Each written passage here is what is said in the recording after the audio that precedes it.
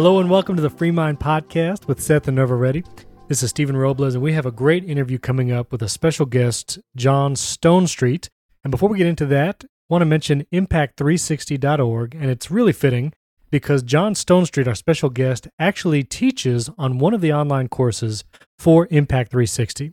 So if you go to Impact360.org, look at their online courses, and check out their Worldview course. John Stonestreet himself is actually on that course, and so we encourage you to check it out. And when you do, remember you can use the promo code FREEMIND for $25 off any of those online courses. So we encourage you to do that. That's right. $25. Now, we also have another exciting announcement this week. You might have heard it kind of at the tail end of the last episode, but we have finally launched a Free Mind Patreon account. In my head, I have one of those jugs with coins going on right now, just so you know. He has like a cashier sounds. We have launched it, y'all. Yes, and so we encourage you can go to patreon.com/freemindfm, the same URL for Instagram, Twitter, and Patreon. And there, if you support the show with any amount, you get access to bonus content. And we already have some bonus episodes on there. Yep. An extended portion of the interview with Nancy Piercy. And as you listen to this, there'll also be an interview with the Mountain Prophet himself. That's right. So we had a lot of positive feedback on those Mountain Prophet episodes. And so if you'd like to hear from the man himself, we have episodes available. We actually have 4 episodes with him that we'll be releasing on Patreon only. Yep. And so if you could support the show, again, any amount will get you access. You know, more than anything, this just helps us to keep producing these episodes. And, you know, normally you put like a set amount, right? Like $3 or $5. Right. But I had confidence in our listeners. Hey, come on, someone. I had confidence that they wanted to go exceedingly and abundantly beyond $3 to $5. Careful. And, we need a trigger warning for this, right?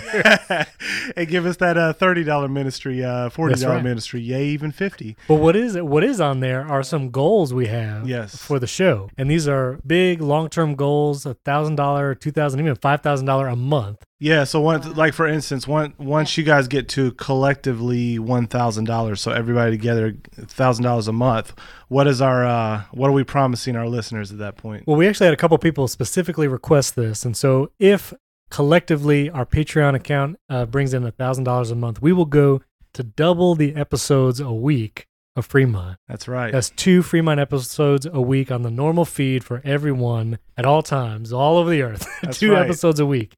And so if that's something that you would like to see, tell your friends, tell your family. We are going full on power team right now. You remember the power team? When absolutely. Like, they're breaking the ice. If you bring 2 friends tomorrow night, that's right. I will jump through this flaming hoop with gasoline. That's right. Pour it all over my clothes. If you bring 5 friends tomorrow night, I will chop 3 of my fingers off in front of you and throw them at you. Do you remember the hot water bottle thing that they used to do? I do not remember the hot water bottle. They would take a hot water bottle and blow it up like a balloon until it broke. Oh my God. And I guess that's an impressive thing to do. I've never tried it, but listen, those guys, they were doing it, man. They were running across the stage and crashing and stuff. That's right. Yeah, but no, for real, like, you know, honestly, where we're heading with this is we want to get, what is it, 5,000? We get 5,000 a right, month? so we have the 1,000, 2 episodes a month. If we reach 2,000 collectively a month, we'll actually start doing YouTube videos. And so we'll post a YouTube video a month answering listener questions and do some special interviews in addition to 2 audio podcasts a month. That's that second level goal. That's a second level. And that next level goal. We got that reach goal, yeah, which is $5,000 a month. We will do a YouTube video every week. With interviews and scholars and do Q&As from you guys, plus our 2 weekly audio episodes. And that's a reach goal. Yeah, man. For time and effort, but we think it's important. We think this content is something that both Christians and non-Christians find useful. We've had some great feedback our reviews, even people that don't agree with us, and that they still enjoy listening to the show. And so this would help support the show, help it go long term, and help create more content. Yeah, because that's really going to open up doors when we get to that level, to be able to promote this material, to be able to put out more graphics and more videos through social media outlets every week. And I think that's going to expand the impact of this ministry. And that's what we really want to do. If you guys want to, if you believe in it, you enjoy it, it's helpful to you, we'd love for you just to help partner with us to help us get the word out to more people. So, and no amount is too small. And again, any amount that you pledge to give monthly, you'll get access to the bonus episodes immediately. and they're already there. Right. And did you have something, babe? I cut you off. I'm just sorry. Thank you for all of your support already. We've got way more listeners than we've ever imagined, and so we're just grateful for that. For those who've given us feedback, we just thank you, because it just really is encouraging when we know that it's touching hearts. And so we know that we want to be good stewards of this, and that God is going to take this even further. But it does take resources. It takes time, and to get someone that you guys have enjoyed already, like someone to come and stop and do an interview with us. Sometimes it takes resources. For sure. So we are desiring to do more with this. And so we need your help. But we do thank you, and we want to let you know that we appreciate you. And y'all are making this happen for us. So, yeah. That's awesome. Even if you feel like you can't pledge monthly or anything like that, you can also give one time on Patreon. And if you literally, like, money is just too difficult, you can always give us a 5-star review on Apple Podcasts and be our ambassadors to share Free Mind. Share it on your personal social media networks. Share the podcast, share the website, and that would. And I think the stars, what that does is, like, if somebody listens to a podcast that's kind of like ours, right? Exactly. It'll say you might also like this, and the more reviews and stuff, they put your podcast higher on that list, so more people see it, right? And that's really helped. I think we got like 71. Yeah, I'm looking at it right now. We got 71 ratings. We're a solid 5 out of 5, which is awesome. So thank you for all of you done that. That's awesome. Thank you guys so much. If you haven't done that yet, you just take a little time today, hop on there and do that. It would really help. No, we're super excited. We're about to have John Stonestreet is going to be calling in here in just a minute. And man, this guy, if you haven't ever listened to him, I just encourage you to take the Impact 360 class, but also go on YouTube and just look him up, man. He's an amazing worldview teacher, great thinker. Like Stephen said, he's the president of the Chuck Colson Center for Christian Worldview, written many incredible books, one a couple years ago with Brett Kunkle on culture and navigating. In this latest book we're going to talk about today is Life, Liberty, and what is it? Life, Marriage, and Religious Liberties. And the subtitle is something like "Give to Caesar what Caesar's, and give to God what is God's." And it's going to be a really good interview. We're looking forward to it. So hope you guys enjoy. Well, hi, John. It's such an honor to have you on our show today. Can you give our listeners just a brief sketch of Chuck Colson and his ministry and his involvement with political issues and prison ministries and so forth? And we'd love to hear how you got involved with his ministry and eventually became the president. Oh man, that's a life story. Right. Give us a you got 2 minutes. Go. Go. Yeah, I tell you, there was no 3-year plan that brought this about. God brought Chuck Colson into my life at just an interesting time. I was working with Summit Ministries, had kind of grown passionate about Christian worldview through the work there, and also teaching on a Christian college campus. But what I really loved about Chuck's vision is a couple things. Is he wanted to really kind of take it out of the intellectual elite and really just initiate this call that every single Christian has a mind and they're supposed to love God with it, and every single Christian has a cultural backdrop where God has placed them. In fact, Paul talks about this in Acts chapter 17, that Paul has put us in a specific that God has put us in a specific time and place. And so Chuck really understood that if we're supposed to love God with our minds, then cultural engagement, and we're placed in this time and place, cultural engagement is not the job of just, the James Dobsons and the Chuck Colsons and, the professionals, quote unquote.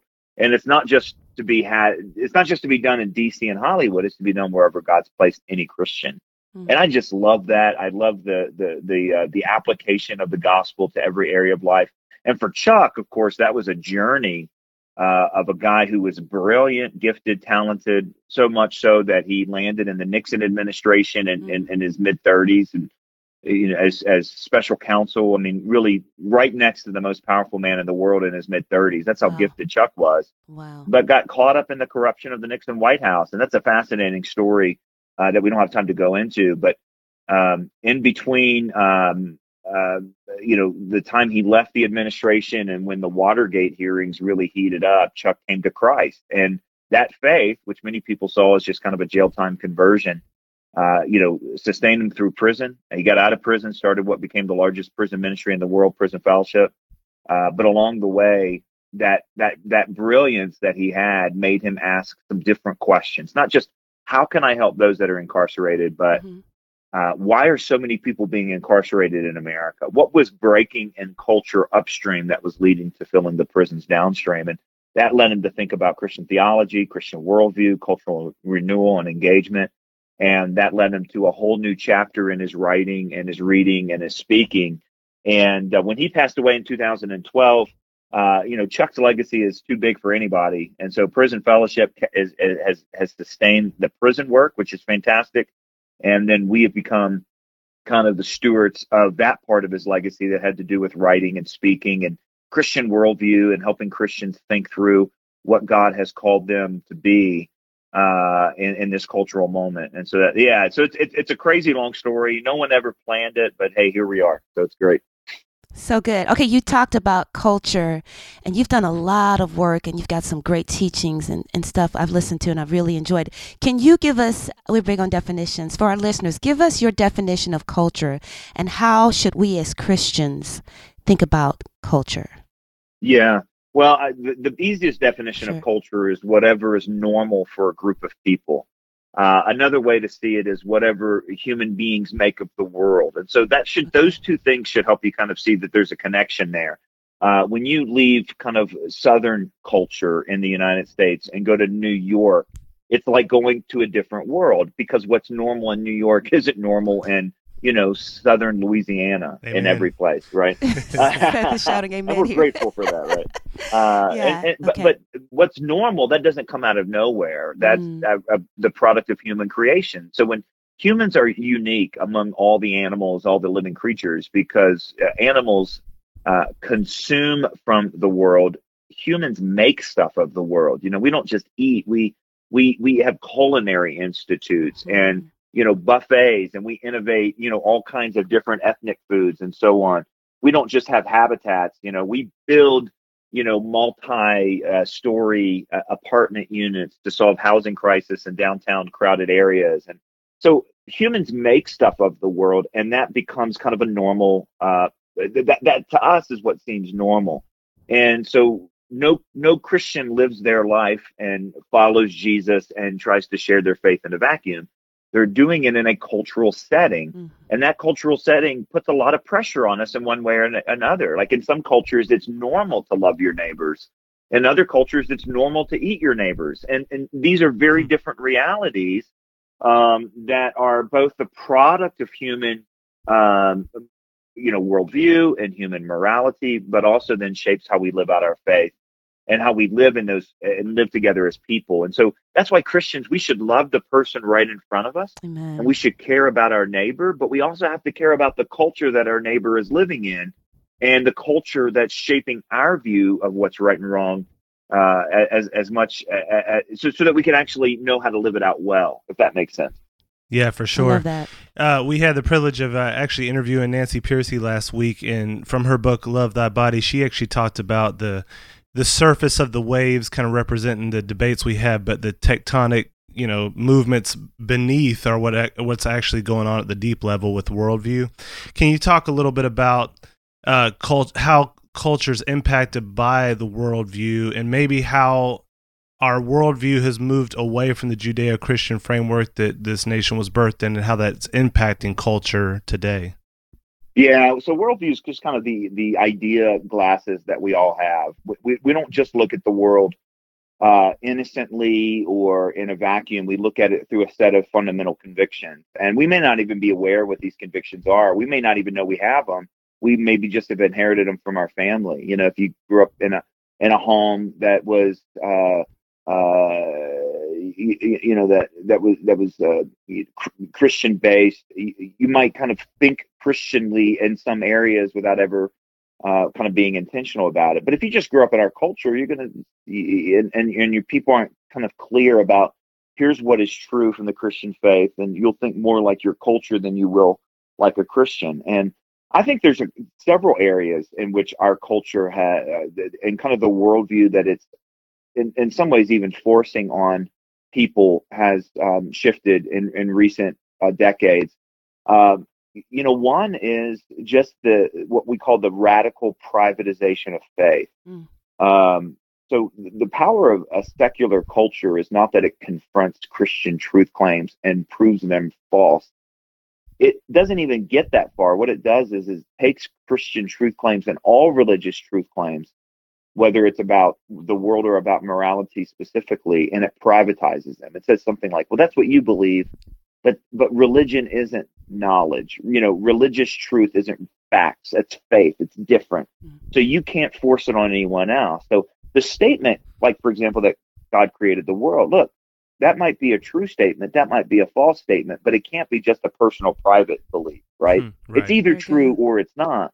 But secularism takes religious truth claims like God created the world, that marriage is between a man and a woman, that gender is something that you're born with, that's connected with both biological, chromosomal, and emotional realities. And, it goes on and on and on. And it takes all those things and it turns it into kind of a personal, private thing that is not even allowed kind of in some areas of the public square. So that's one of the main ways that culture, the kind of the dominant worldview of culture has changed things.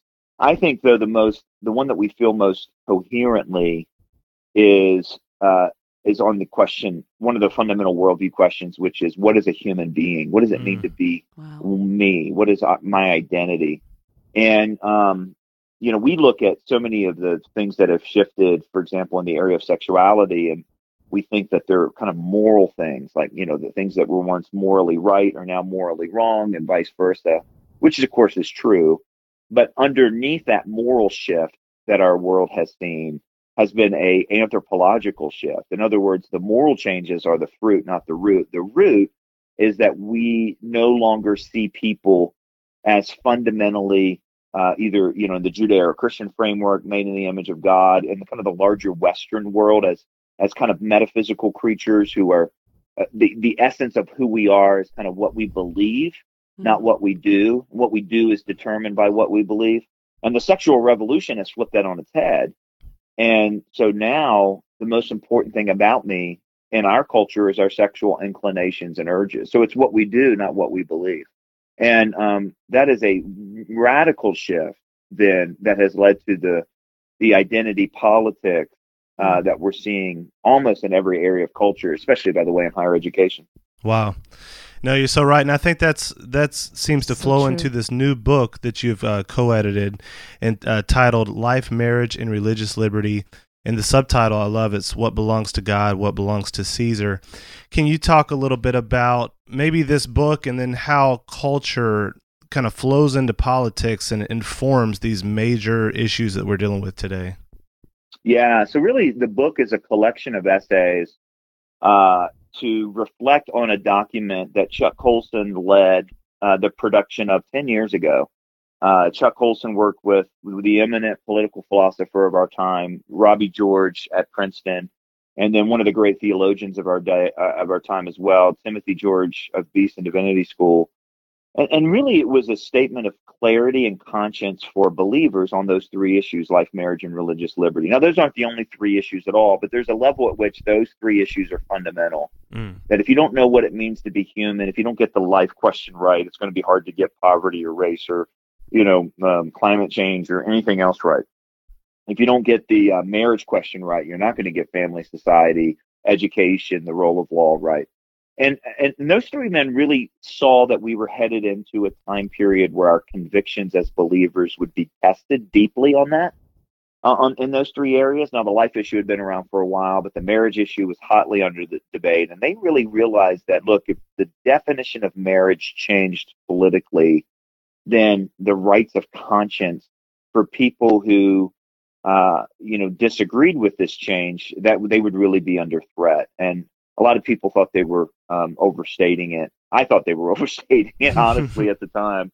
And it turned out, obviously, that they were exactly right. So really what the book did is we got 15 eminent thinkers in those in those three areas. So basically 5 essays in each of those 3 areas, and asked them to talk about, what does Christian conviction look like today? And you mentioned the subtitle, What Belongs to God, What Belongs to Caesar. And that to me is the most important line of the original document, which was called, by the way, the Manhattan Declaration. And 500,000 Americans signed it in 2009. But the final line says, "We will ungrudgingly render to Caesar what belongs to Caesar, but we will never render to Caesar what belongs to God." And the story of America in the last, several decades, and especially over the last decade, is Caesar claiming things that belong to God. I mean, that's really what happens in Roe v. Wade, that the women's, so-called women's right to choose. Life is something that belongs to God. It doesn't belong to the Supreme Court. Marriage, there's a reason that none of our founding documents ever define marriage, because the definition of marriage was never up in the air until yesterday. Yeah. The government's job is not to define marriage. It's to recognize marriage, because marriage is a part of reality like gravity. And then, of course, our conscience.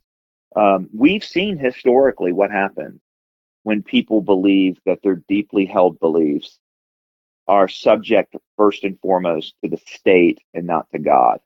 Right now, in the other parts of the world, like Hong Kong, where you have the people of Hong Kong protesting China and their China's attempts to continue to reach into what's supposed to be a free area of Hong Kong.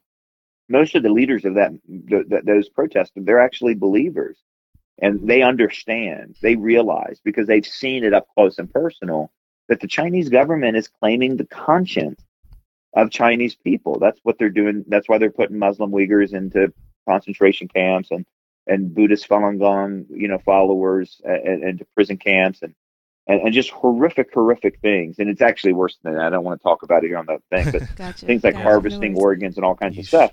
And that line is so important that, as Christians, we believe that ultimately it doesn't matter what the government says marriage is. Our conscience belongs ultimately to God. And so we're going to need to think that through and hold those lines as long as we can. And when if those lines are lost, like they are in other parts of the world for our brothers and sisters, then we're going to have to be very careful about what we often call a theology of getting fired, a theology of getting, cut from the team, like we saw with the women's soccer player this year at the U.S. World Cup. Yeah. A theology of losing your pension, a theology of going to prison. These are things that we haven't had to think of. And I don't think we're there like our brothers and sisters, but man, we can see it from here. Yeah. And so we might want to start having that conversation. That's really what the book's all about. No, that's great, John. There's so many things we could talk more about there. I think one thing that sticks out to us, we're on the outer edge of the millennial age group. Yeah. And the thing is, the fact that we're not taught civics anymore in school, and we're not taught first principles and fundamentals of government and worldview.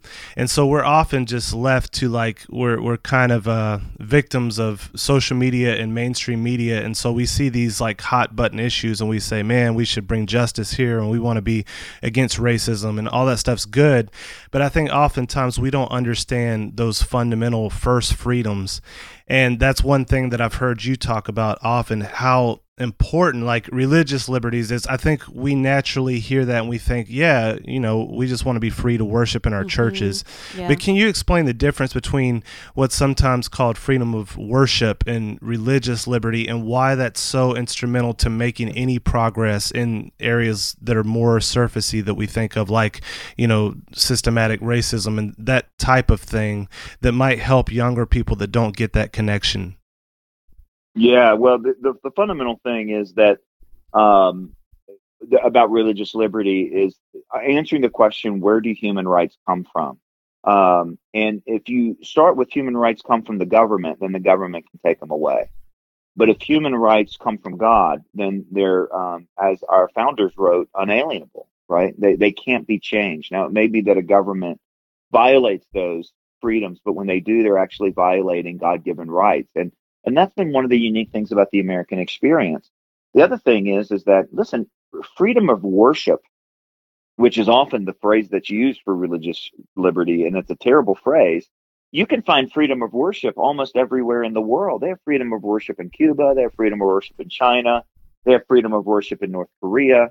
In other words, freedom of worship is your freedom to believe whatever you want in the privacy of your own head and your own home. And maybe your own house of worship, although China's blowing up churches right now. but America has never had freedom of worship. We had freedom of religion, which is not the right to believe whatever you want in your own head in your own home, but the right to order your public life around those beliefs. That within limits, that ultimately you can order your business, you can order your family, you can order your shopping habits, you can order your public lives, your voting habits around these things that you think are ultimately, important. And increasingly, what we have seen is an attempt to privatize religious belief. Now, of course, we already talked about what worldview that comes from. That comes from a secular perspective. But then it's forced through the institutions of government. That's why worldview matters, is what worldview, as we say, ideas have consequences. Our worldview ideas actually take birth in these other governmental institutions and education and so on. And so we've seen then that the space to operate our lives around these deeply held convictions is becoming more and more limited. And so I often talk about this with pastors. When I had a pastor just a couple weeks ago, say, I'm concerned that they're going to make me, perform a gay wedding in my church. I'm like, look, the protections against pastors are pretty strong in the United States, and the Supreme Court's been pretty consistent. I don't see that as a potential challenge anytime in the near future. Okay. But that's not what you're held to, Pastor. I told him, I was like, look, while you're holding on to your right to order your ministry around your deeply held beliefs, the baker and the florist and the photographer in your church are being forced to violate their deeply held beliefs in the way that they live their lives. And this threat right now isn't the ability of pastors to preach what they believe from the pew. It's the ability of parishioners to live out their belief in the public square. And if you believe, Pastor, like you should, because the Reformation taught us this, that all work is holy work before God, and that there's no sacred and secular dichotomy, then you should support the freedom of religion of your parishioners as much as you do your own. And that's where I think that's where the encroachments that we're really seeing. I mean, it'd been unthinkable for a state to harass a business owner like we saw the state of Colorado harass the baker Jack Phillips, or the state of Washington harass Barronelle Stutzman. It's stunning. It's absolutely stunning. And so, these things matter. And by the way, let me just say this. Sorry, I know I'm rambling. No, let me just go ahead. So good. Go ahead. Because a lot of people are like, well, you're just trying to protect your own rights. And Christians should believe that that these things are good for everybody. And so we shouldn't just guard our own religious freedom. We should guard everybody's religious freedom. And secondly, Christians in America have been by far the most effective, outspoken supporters and defenders of people who are facing religious persecution around the world. And that's one reason we should guard religious freedom in America, is so that we can guard our ability to stand up for our brothers and sisters who are facing a level of persecution that we can't even imagine here. Who's going to speak up for the Chinese Christians? Who's going to speak up for the Iranian Christians? You don't have secular nations coming to their aid by and large. America is the only nation that has an ambassador at large for religious freedom. And so it's because we value religious freedom. And the more and more religious freedom becomes a bad word, which is, as one of the authors in our book talks about, that in the last 10 years, one of the developments is religious freedom went from being kind of, oh yeah, that's a good thing, to, well, that's code words for discrimination. And if we lose religious freedom and our understanding of it, then our brothers and sisters around the world will suffer because of it too. That's huge. And I think, man, that's been so instructive from listening to you guys, that I think you've used the analogy too, that we're cutting the branch off that we're sitting on. And if we lose those first principles, Definitely. Like nothing else can happen, like we lose everything. And so that's important for Christians to understand. When we vote, we need to really understand where people stand on these fundamental principles. But I think you have. I have a question, John. As you work with and travel around churches and hear from pastors, my question is, how do you think we're doing as a body of believers, particularly with the pastors? I see a few pastors that are very present and very vocal on social media, but then we're so divided those persons get a lot of flack from the body. And then you have pastors who believe you shouldn't get involved with politics. You just preach the gospel and that's it. How do you think we're doing generally? And where is one to learn, if not in the church, the importance of holding on to these religious liberties? Yeah, that's a great question. I think it's a hard thing. Yeah. For many pastors, because of these are very controversial issues, and sure. You can't get into some of the religious freedom issues without getting into some of the sexual issues. And right now, that's a really tough thing for pastors to speak on. Yeah. I think there are remarkable examples of for example, one of the contributors to the book is Pastor Rick Warren at Saddleback Church. I mean, when it came to the marriage issue in California, when it has come to media interviews on radio and television, and even on shows like Larry King and other places, he's just been unequivocally clear. This is what the Christian worldview demands, and also here's why you want Christians to be around. And the good that Christianity brings to the world. And that's one of the things that I think we've got to be able to do. It's interesting, if you go back to the very first apologists, the very first people who wrote in defense of Christians against pagans and defended the truths of Christianity and argued against the truth of pagan worldviews. One of the arguments, and this is like Justin Martyr and Tertullian and so on, and of course they're doing it not just to say, hey, here's my worldview, it's better than yours. They're also doing it to say, stop killing Christians. So they were actually writing in defense as much against Christian persecution as anything else. And one of the fascinating things they would say is, and Justin Martyr writes this in particular, is like, you don't want to kill Christians, not only because Christianity is true and paganism is false, but because Christians are the best citizens you have. Wow, so good. And I think that's one of the things that's at stake as well, and why we need pastors to help bring this up, is that it's one thing to think that Christianity is wrong. It's another thing to think that Christianity is dangerous and evil. And it's becoming more and more common to do that. Now, that means we need two responses, and we call it think and live. You've got to be able to articulate why Christianity has brought good to the world, why Christian conviction isn't bad for the world, it's actually good for the world. And that's a harder task today than it was 5 years ago. But we've also then got to be able to point to real life examples of Christians doing remarkable things. Just this week on our website, we covered the Southern Baptists and how they're running to the border and trying in the middle of, so many of them being politically conservative and having views on immigration. They're running in and trying to bring some help and healing and some care to migrants that are in this middle of this crisis on the border. I think that's fascinating. That is awesome. But it's what Christians have always done. They've run to the plague. They've run to Katrina. They've run to Hurricane Harvey. They've run to the tornadoes. They've run into war zones. They've run into areas of persecution. So we've got to both live but we also have to speak. We also have to articulate what's true, because Christianity is fundamentally a message, not just a lifestyle. It's a message of salvation. It's a message of what's true.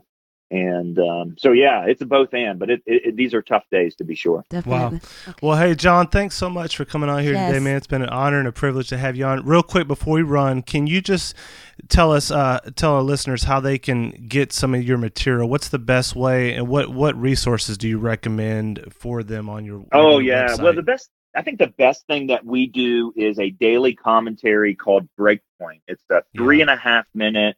And Chuck Colson started this years ago. If your listeners remember listening to Christian radio, they would have heard Chuck Colson from Washington D.C. Chuck Colson with Breakpoint. Well, we carry that. Carry that on. Of course, you can also get it through podcasts. Just go wherever you get your podcast. Just look up the Breakpoint podcast. Also, you can subscribe if you come to our website, which is breakpoint.org. And that's a daily dose of cultural sanity. I mean, that's really what that is. It's a daily dose of Christian worldview. Yeah, because it's crazy. I mean, people are always like, how do you guys come up with something to say every day? I'm like, are you paying attention? Right. The hardest part is what not narrowing it down, right? Yeah. Oh, man. So that's the best, I think the best kind of single source. And then we also have I also wanted to mention too about the book, Life, Marriage, and Religious Liberty. You can find that on our website, breakpoint.org. You can also go to Amazon and pick that up as well. And I'm also on Twitter. But I always tell people, if you're not on Twitter, stay off it. It's You know what I'm saying? Yes. Good advice there. Yeah, there you go. But thanks so much for having me on today, guys. Oh, man. Thanks so much, John. It's an honor, truly. Appreciate it, man. We're in a garden. Well, we hope you guys enjoyed that interview with John Stonestreet. Again, we encourage you to check out our Patreon, patreon.com/FreeMindFM. If you would like to interact with us, you can do on Twitter and Instagram @FreeMindFM, on Facebook, Freemind Podcast FM, and you can send us an email, podcast@freemind.fm, and we check that all the time, and we'd love to interact with you there. Thanks for tuning in. We'll see you next week.